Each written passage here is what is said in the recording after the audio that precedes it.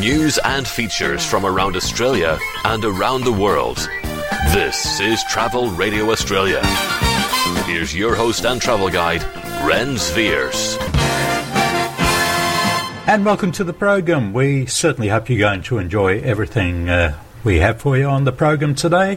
Let's see what the lineup entails this month. Firstly, we have our own Jeff Harrison. He'll be chatting with Will Smith of Silverstone Auctions in the UK.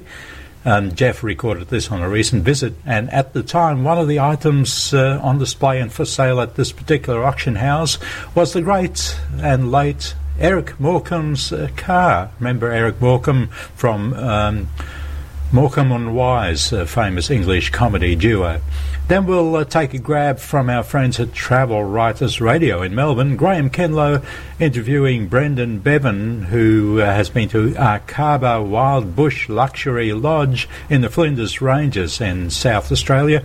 Now we'll move on to the US with our North Irish mate David Gordon from Travel Bites Radio, chatting to our other friends in Santa Barbara at Around the World Radio. And David recently did a road trip off Florida in the US, so he'll be talking about some of the roadside attractions of that state in the US. And finishing off the program, our fourth segment is back from Travel Writers Radio, where Veronica Matheson chats with Andrew Caballaro. He's from Papua New Guinea Tourism, and talking about some of the easements or easing of visa restrictions for visitors to Papua New Guinea. So that's all coming up on Travel Radio Australia. Hope you enjoyed the show. Here's Jeff Harrison. My great pleasure this week is to have as my guest Will Smith, the sales manager of Silverstone Auctions in Warwickshire in the UK. And Will, welcome to the program. Hi, thanks very much for having me. We're standing in front of Eric Morecambe's fabulous Jensen Interceptor vehicle, and I can't believe it's the real thing. Yeah, it was his car. He bought it new. It's got a few stories attached with it, but we've restored it ourselves, and it looks beautiful in front of us today. What was it like when you got hold of it? It was in a fairly sort of original condition, but sort of had been neglected for probably 10, 15 years. So we decided to bring it back to life. And tell us a story. Where was it found, and how did that come about? Sure. It was bought by our boss, who was a huge, massive fan of Eric Morecambe's, and he found it through a local West Midlands contact that he'd had and knew of the car for many years, but it took time for him to actually buy it. Was it one of those stories where it was hanging around in a barn somewhere or just off the road and something like that? I think a sort of garage type situation was where it was stored. It was looked after by an elderly chap who'd had it for many years and really couldn't really afford to maintain it, as it was becoming in need of restoration and recommissioning. Now, what was the process once you got hold of it? And I suppose you go do this with all your vehicles. You take it back to bare metal and start again. Yeah, we basically strip the entire car of all of its components to a complete bare shell and rub that down until we get to bare metal, primer it and paint it. And that whole process took probably about a year and a half.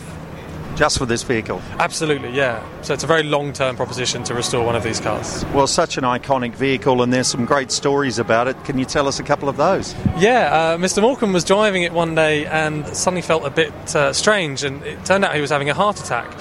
So he pulled over to the side of the road and explained to a passing stranger that he was having a heart attack and that he required medical assistance. So the stranger jumped in the Jensen and took him to the hospital where Mr. Morecambe was treated for his heart attack. And it was quite funny because I believe the fellow was a Yorkshireman who said his mates wouldn't believe him, that it was actually, Eric Morecambe. Yeah, well, he was a huge part of British institution almost in the 70s, 80s. And to that generation, he's a very special guy. And this is a very special car. Tell us a bit about the car itself and the history of the Jensen background. Well, the Jensen Interceptor was actually a very advanced car for its day, and it employed four-wheel drive technology later in the FF version.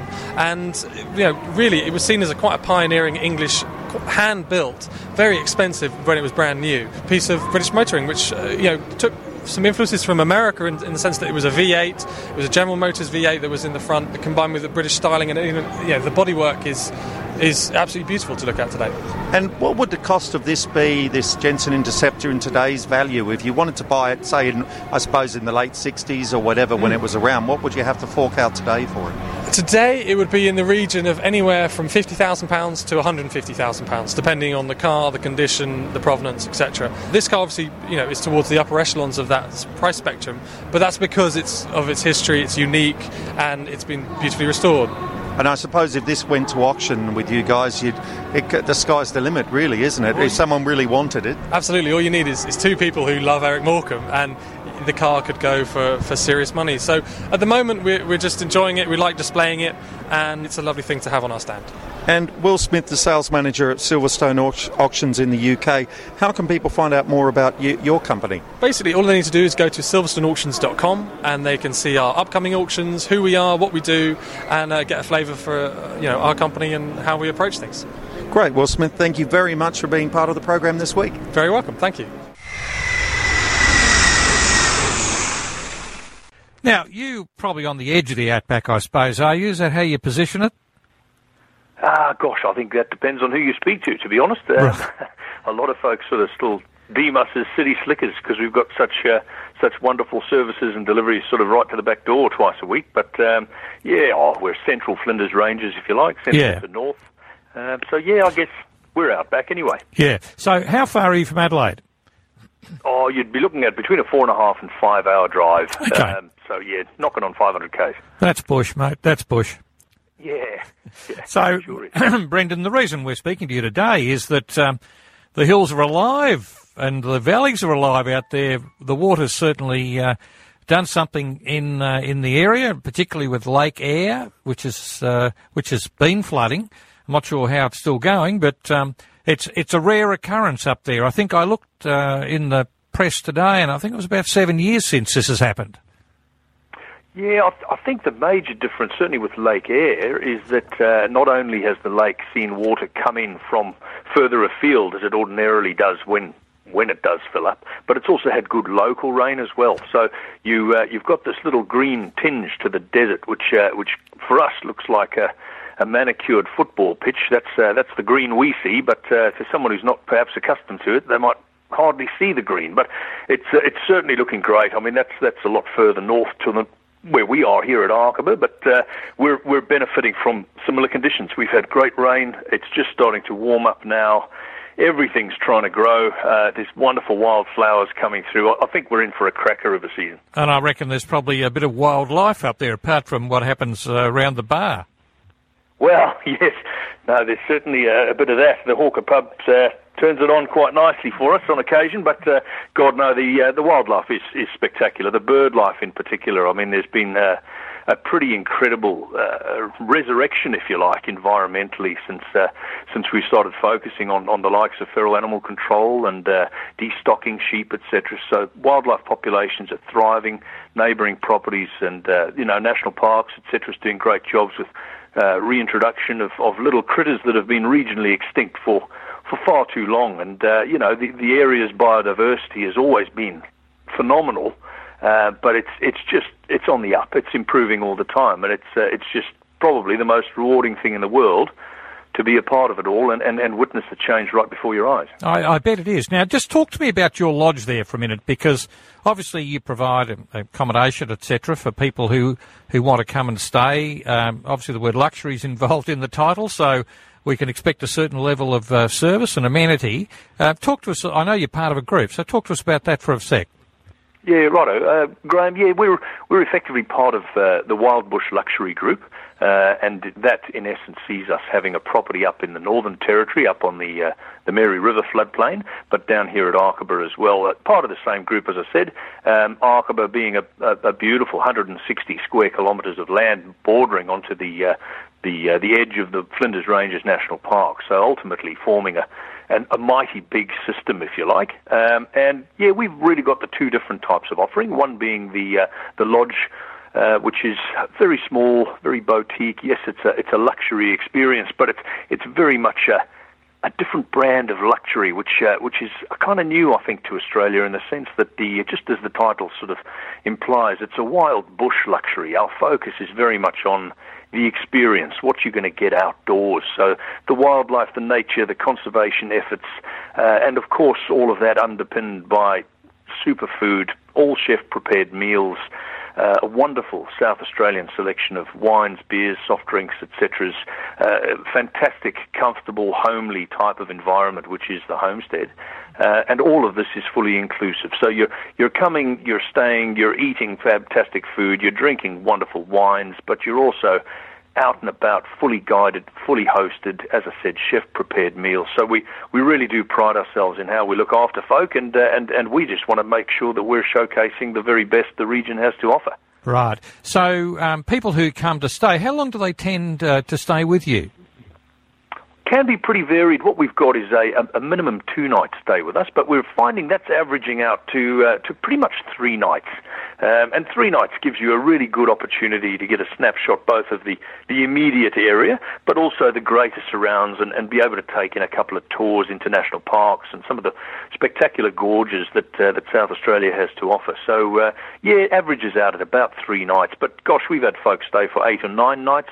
And there are certainly many that just come and go and stay for the 2-night stay with an onward itinerary in mind as well. So do you have any particular demographic? Are they the grain nomads who are staying with you, or what's your general guest profile? Do you know, it's evolving all the time, Graham. Actually, it's interesting. It's a real mixed bag. So it's also pretty seasonal. So during the cooler, more comfortable months, we'll see a dominant sort of domestic market. We're sort of full to the brim with local Aussies.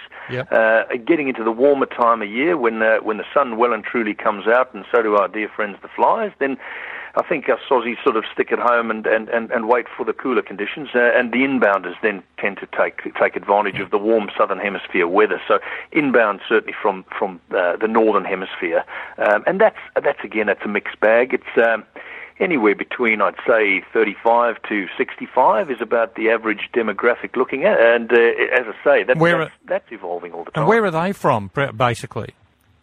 Oh, look, all around Australia from a domestic perspective. We're seeing folks come in from everywhere, from WA, from Brisbane, from you name it. They're coming in an ever-increasing domestic market, coming in even more locally from Adelaide. And the internationals? The internationals, look, that's... Gosh, I keep saying it, but it is evolving as we go. But the most that we're seeing coming in is certainly from North America and throughout Europe and the UK. Right, and the Chinese market hasn't quite worked out that this is a good place to come yet?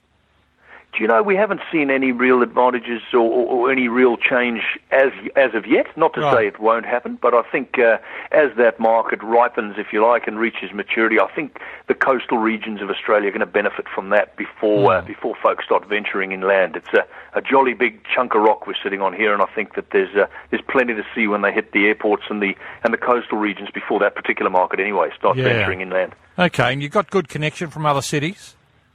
Air connections? Look, wonderful. I mean, that's really what's, I think, come of age quite nicely of late.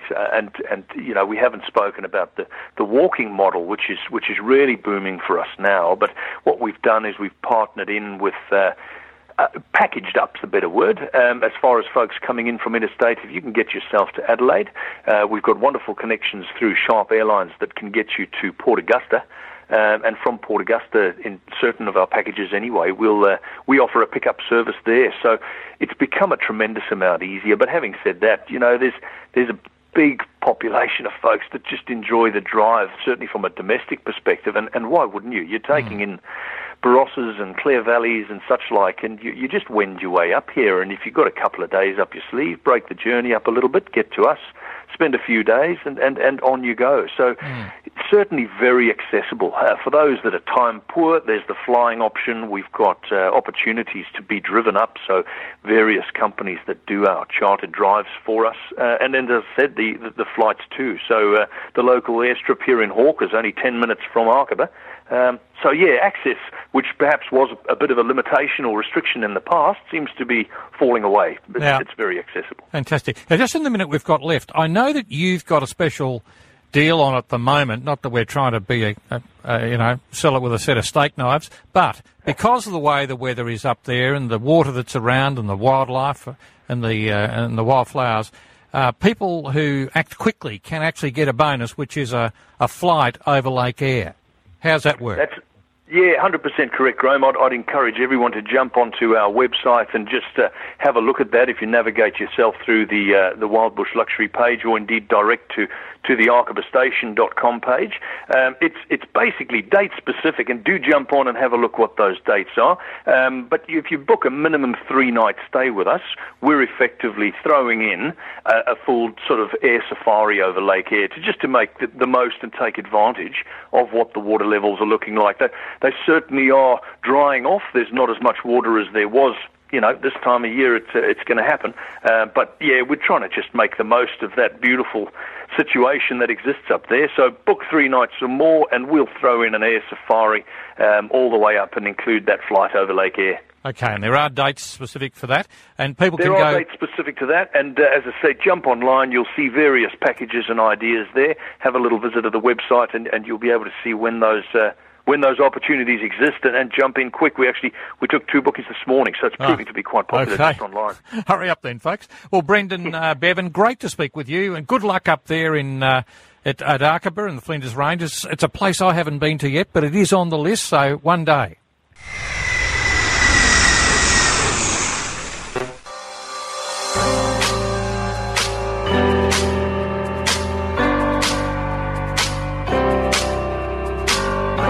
We do travel all over around the world on the show, and like I said, we're going to go to Ireland to find out about Florida, right? I mean, is that natural? Of course it's natural, especially when you have David Gordon on the line. Hello, David. Hello there, how are you? Well, excellent. Good to hear your voice. It's been a while. And how is the world today in Ireland? It's a balmy 68 Fahrenheit. The sun is shining. This is summer over here. Wow. 60 is balmy? But 60 in Ireland is balmy, yeah. And then they go out and drink some Guinness and they get bombed. Anyway, that's another story. Right? Well, it's good to hear your voice. And, you caught my imagination when I heard you were going to talk about Florida, because sometimes non-Americans look at America in a different way than we do. So I'm dying to hear what your take is on Florida roadside attractions. Well, yeah, I was there a couple of weeks ago. We were over for a family trip. It was my better half's first time with her kids over in Florida to see the parks over there, of course, at Orlando. But I wanted to see something a little bit different and sort of go off the normal tourist trail. So America is famous, of course, as you know, for the roadside attractions and historic attractions. So I found a couple not too far away from Orlando itself. One was, the first one I saw was the Citrus Tower, which is in a place called Claremont, about 30 miles to the west of Orlando City. And it was built 60 years ago this year. Actually, it was celebrating its birthday in July when I was there. It was built to look at all the citrus groves that Florida was famous for 50, 60 years ago. Right, because, so you were able to go... because Florida is so flat, you would never be able to look at them unless you were up at a high elevation on something, right, like that tower. Yes, that's right. It's 22 stories tall, and you're able to go up in a lift. It's the original lift, a 60-year-old lift as well, the elevator. And you're able to go up to the top, and you're able to see across for miles and miles, actually to the coast. You could actually see as far away as the coast on a good day, but you could definitely see across to Orlando, which is 30 miles away. And across that, back in the day, you'd have seen that covered in citrus groves. Unfortunately, of course, the citrus groves aren't there anymore. So you're now overlooking a car park and a supermarket and a lot of houses, basically. But as a roadside attraction, it's still there, and I think that the fact that it is there is testament to what people thought, 50, 60 years ago, that it was going to be an attraction, and it was. It was one of the top attractions in Florida. Isn't that funny? In the day. Could you see? Can you see Disney World from up there? Yes, you can. You can see Epcot, and you can see a couple of the larger roller coasters from up there. I mean, Disney is a good 20 kilometers, 20 miles away as well, but you can still see them way in the distance. But right next door, I actually got good bang for my buck, I think, that day, because there's a second attraction right next door, which is the Hall of Presidents, the President's Hall of Fame, which is a fascinating place in itself because it's full of Americana. And from my point of view, of somebody who's not from the USA, it was great to see how involved people are with politics, oddly enough. And there was artifacts from different presidential campaigns, from different presidents. There was a scale model of the White House itself, so you could actually walk around. It was slightly odd because there was an animatronic Barack Obama there, which sort of followed you, its eyes followed you around the room, which is slightly unnerving, but it wasn't really him. It was it was just a robot. But it's a fascinating place, and it's just one of those places. So it was just like Barack, wasn't it? I mean, is that right? Am I right? Is there room for more presidents in that Hall of Presidents? Do we see a future Trump or Hillary in there? Well, there's actually an exhibition on that very campaign, so that I think they've got the space ready. They just don't know who's going to go there. They don't know whether it's going to be a tie or a dress. Let me ask you, when you know, it is interesting about politics, and obviously right now America is all political all the time. Yeah. I notice that there's a difference between Europeans and Americans, because in Europe, everyone has open discussions about politics. Whether you're conservative or liberal or in between, you talk about it, right? And everyone has friendly debates, for the most part, right? Yes, well, in America, mostly. In America, it's almost prohibited now to speak about politics because you're going to insult somebody. You know, I just drove down to Del Mar last weekend, and I looked at every car that was on the freeway all the way down. It took me 5.5 hours to get there. I saw one bumper sticker, and it was for Bernie. One. There are no Clinton. There are no Trump. I guess people are just not as enthusiastic as they were. Or maybe they're a little too frightened because there's such violence right now going on in America. Anyway, I know that has nothing to do with Florida, but it's an interesting aspect when you talk about politics. Going back to the Orange Tower just for a second, David. If you're up there, what would you think about being up there when one of the great Florida hurricanes come through? Would you want to be there? Well, apparently it's built to withstand up to 190 kilometre per hour wind. So it's been there 60 years, so I guess it's pretty safe. Yeah. Well, you got a front row seat. You'd be in the eye of the storm. Yeah. Well, yeah, I was in a couple of eyes of the storms when I was driving across from Tampa Bay back to Orlando one night. It wasn't pretty, especially. I mean, we don't see storms like that over here in Ireland, and my goodness, it was scary. It wasn't nice at all. But I was quite glad to get back to our house that night and be able to watch it through the window. Wow. But they do get some storms. But I mean, this year in Orlando, I don't know whether it's been the same in California. I know you've been having problems with the heat over there too. In Orlando, they weren't getting their afternoon storm, but they always get an afternoon storm around 3 or 4 in the afternoon, and it wasn't coming. So the heat was building and building. And for an Irish person like me, it was very, very hot. It was too hot. We couldn't do anything but just sit down. We couldn't sit beside the pool, and that was really it. Right. But you were out looking at roadside attractions. Did you find anything else? Yeah, well, I found one of the places I did always want to visit was the town of Celebration, which was built by the Disney Corporation about 25 years ago, sort of along the lines of Walt Disney's vision for a community.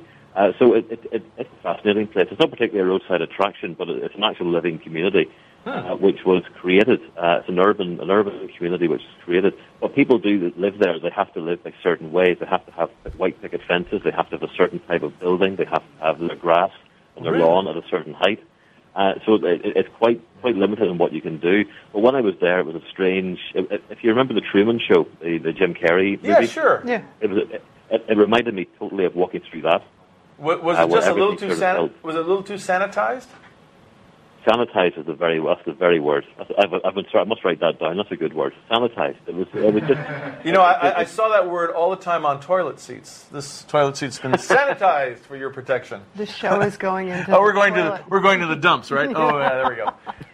But no, I'm fascinated because there is this planned community business that started many years ago in America, and they all have different themes. And there's ones that are obviously for older folks, retirement ones, ones that are adults only. But this one sounds like it's for those who are kind of white bread and white bread, right?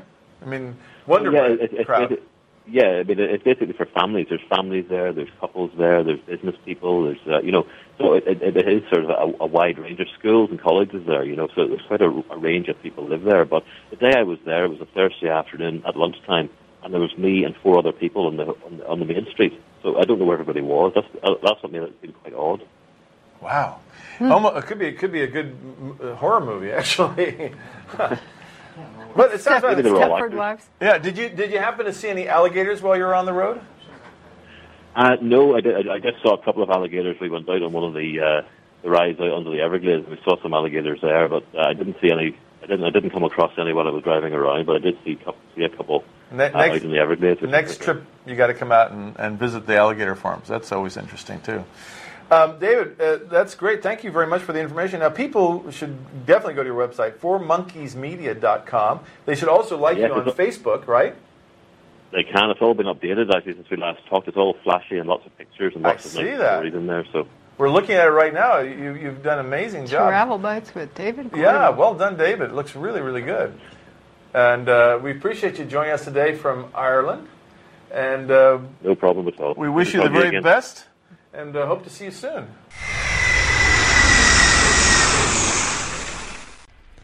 Andrew, it's great to have you on the program, and it's also great to hear about the new visas for Papua New Guinea.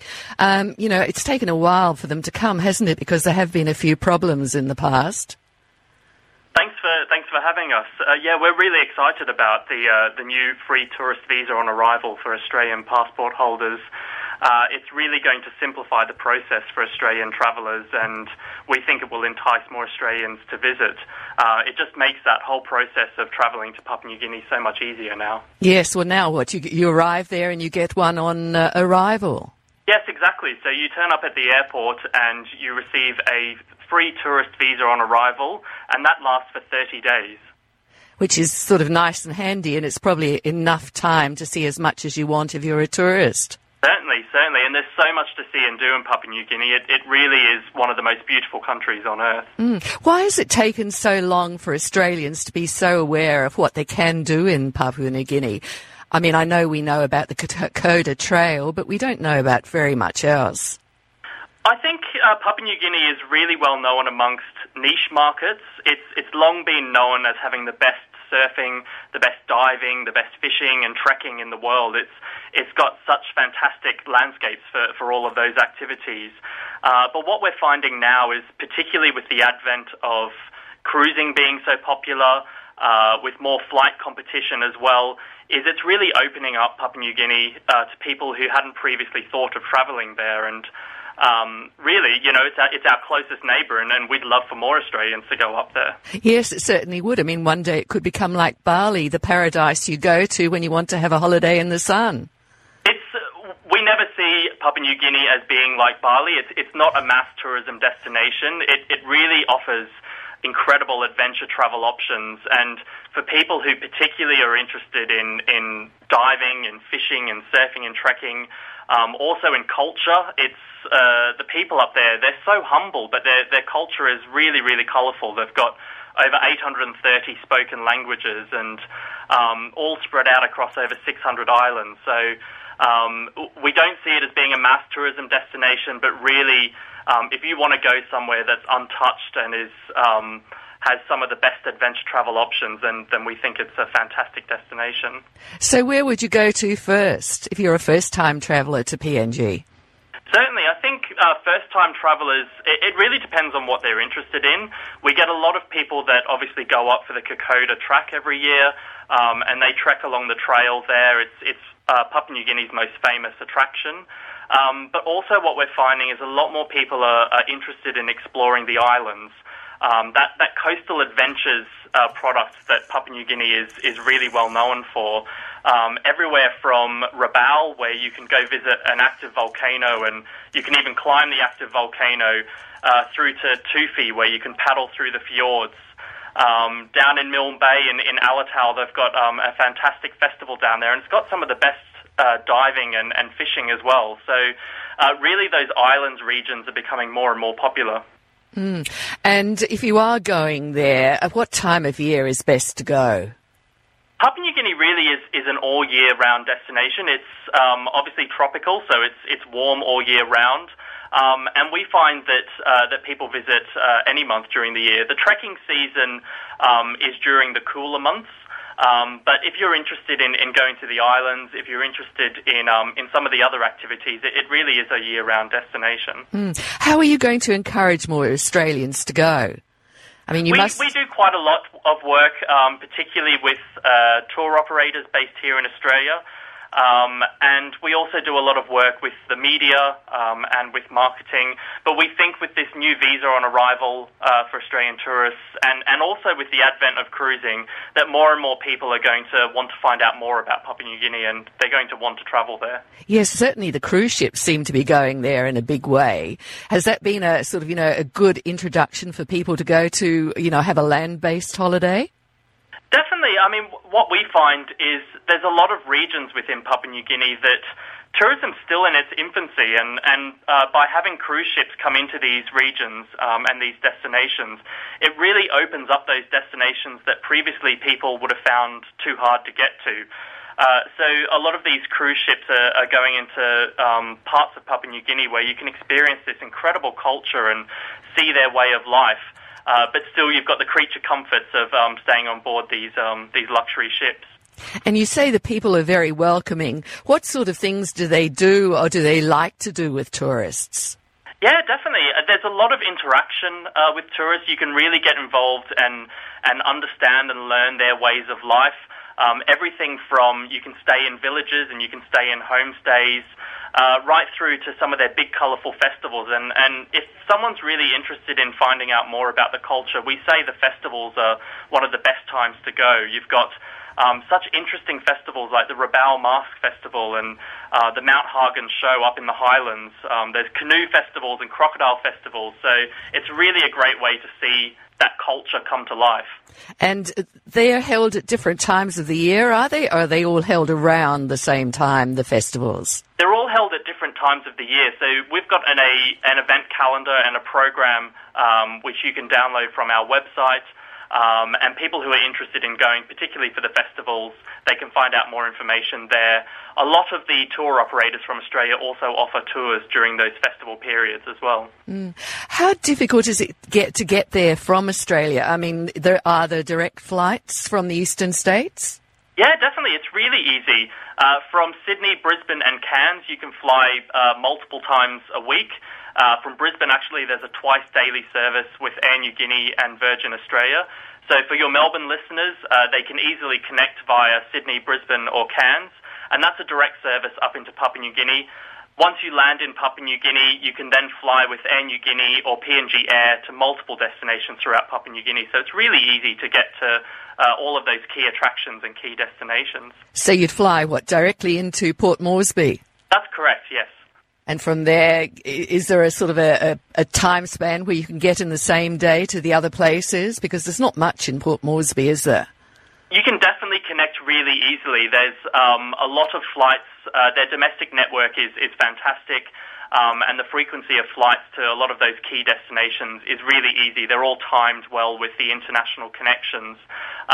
People who are interested in visiting Port Moresby, there's some new developments and new attractions coming up in Port Moresby as well.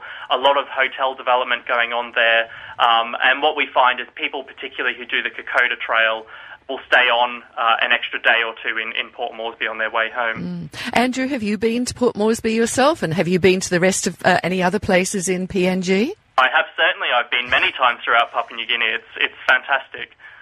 Where is your favourite spot? Oh, I couldn't possibly say that. But some of my favourite parts of the country are just exploring the pristine beaches and the coastal areas. They're just fantastic, but also really interacting and understanding the culture. The people there, they're just so friendly and warm and humble, and they really want to share with us their culture, and if you interact with them, then you'll learn so much. Is language a problem? No, everyone speaks English. They obviously have their local tongue. Like I said, they speak over 830 different languages there, but English is commonly spoken. Yeah, so you wouldn't have any problems. I mean, is it a good idea? Could you drive around, or is that a problem? We don't recommend driving around. The highway network there isn't what you would expect to find, say, in Australia, but it is still definitely very easy to get around, particularly with the flight options and connections. Yeah, and it seems as if because it is so much adventure activities that you're really appealing to the younger market. We actually get a lot of older travellers coming up as well. Obviously, there's a lot of World War II history in Papua New Guinea. A lot of campaigns were fought there by Australian diggers. So there's so much history, and we find a lot of people that go back and retrace the steps of their grandparents or great-grandparents. We get travellers of all different ages. Yes, so I suppose if you go to a travel agent, you can say, well, what would suit me depending on, my ability to travel around. Yeah, definitely. And like I said, it's very easy to get around. For people who aren't so sure about travelling around on their own, then obviously cruising is a great option. But it really is so easy to get around Papua New Guinea and to explore all the different regions. Probably one of the reasons that cruising has taken off is because of safety concerns. Listen, you get safety concerns in any country, and really wherever you travel in the world, you've really got to be aware of your surroundings. We always recommend that people do their research, that obviously that they book through a reputable operator. There's loads of information on how to travel to Papua New Guinea and around on our website, which is visitpng.com.au. And, I've been there multiple times, and I've had a fantastic time each time I've been.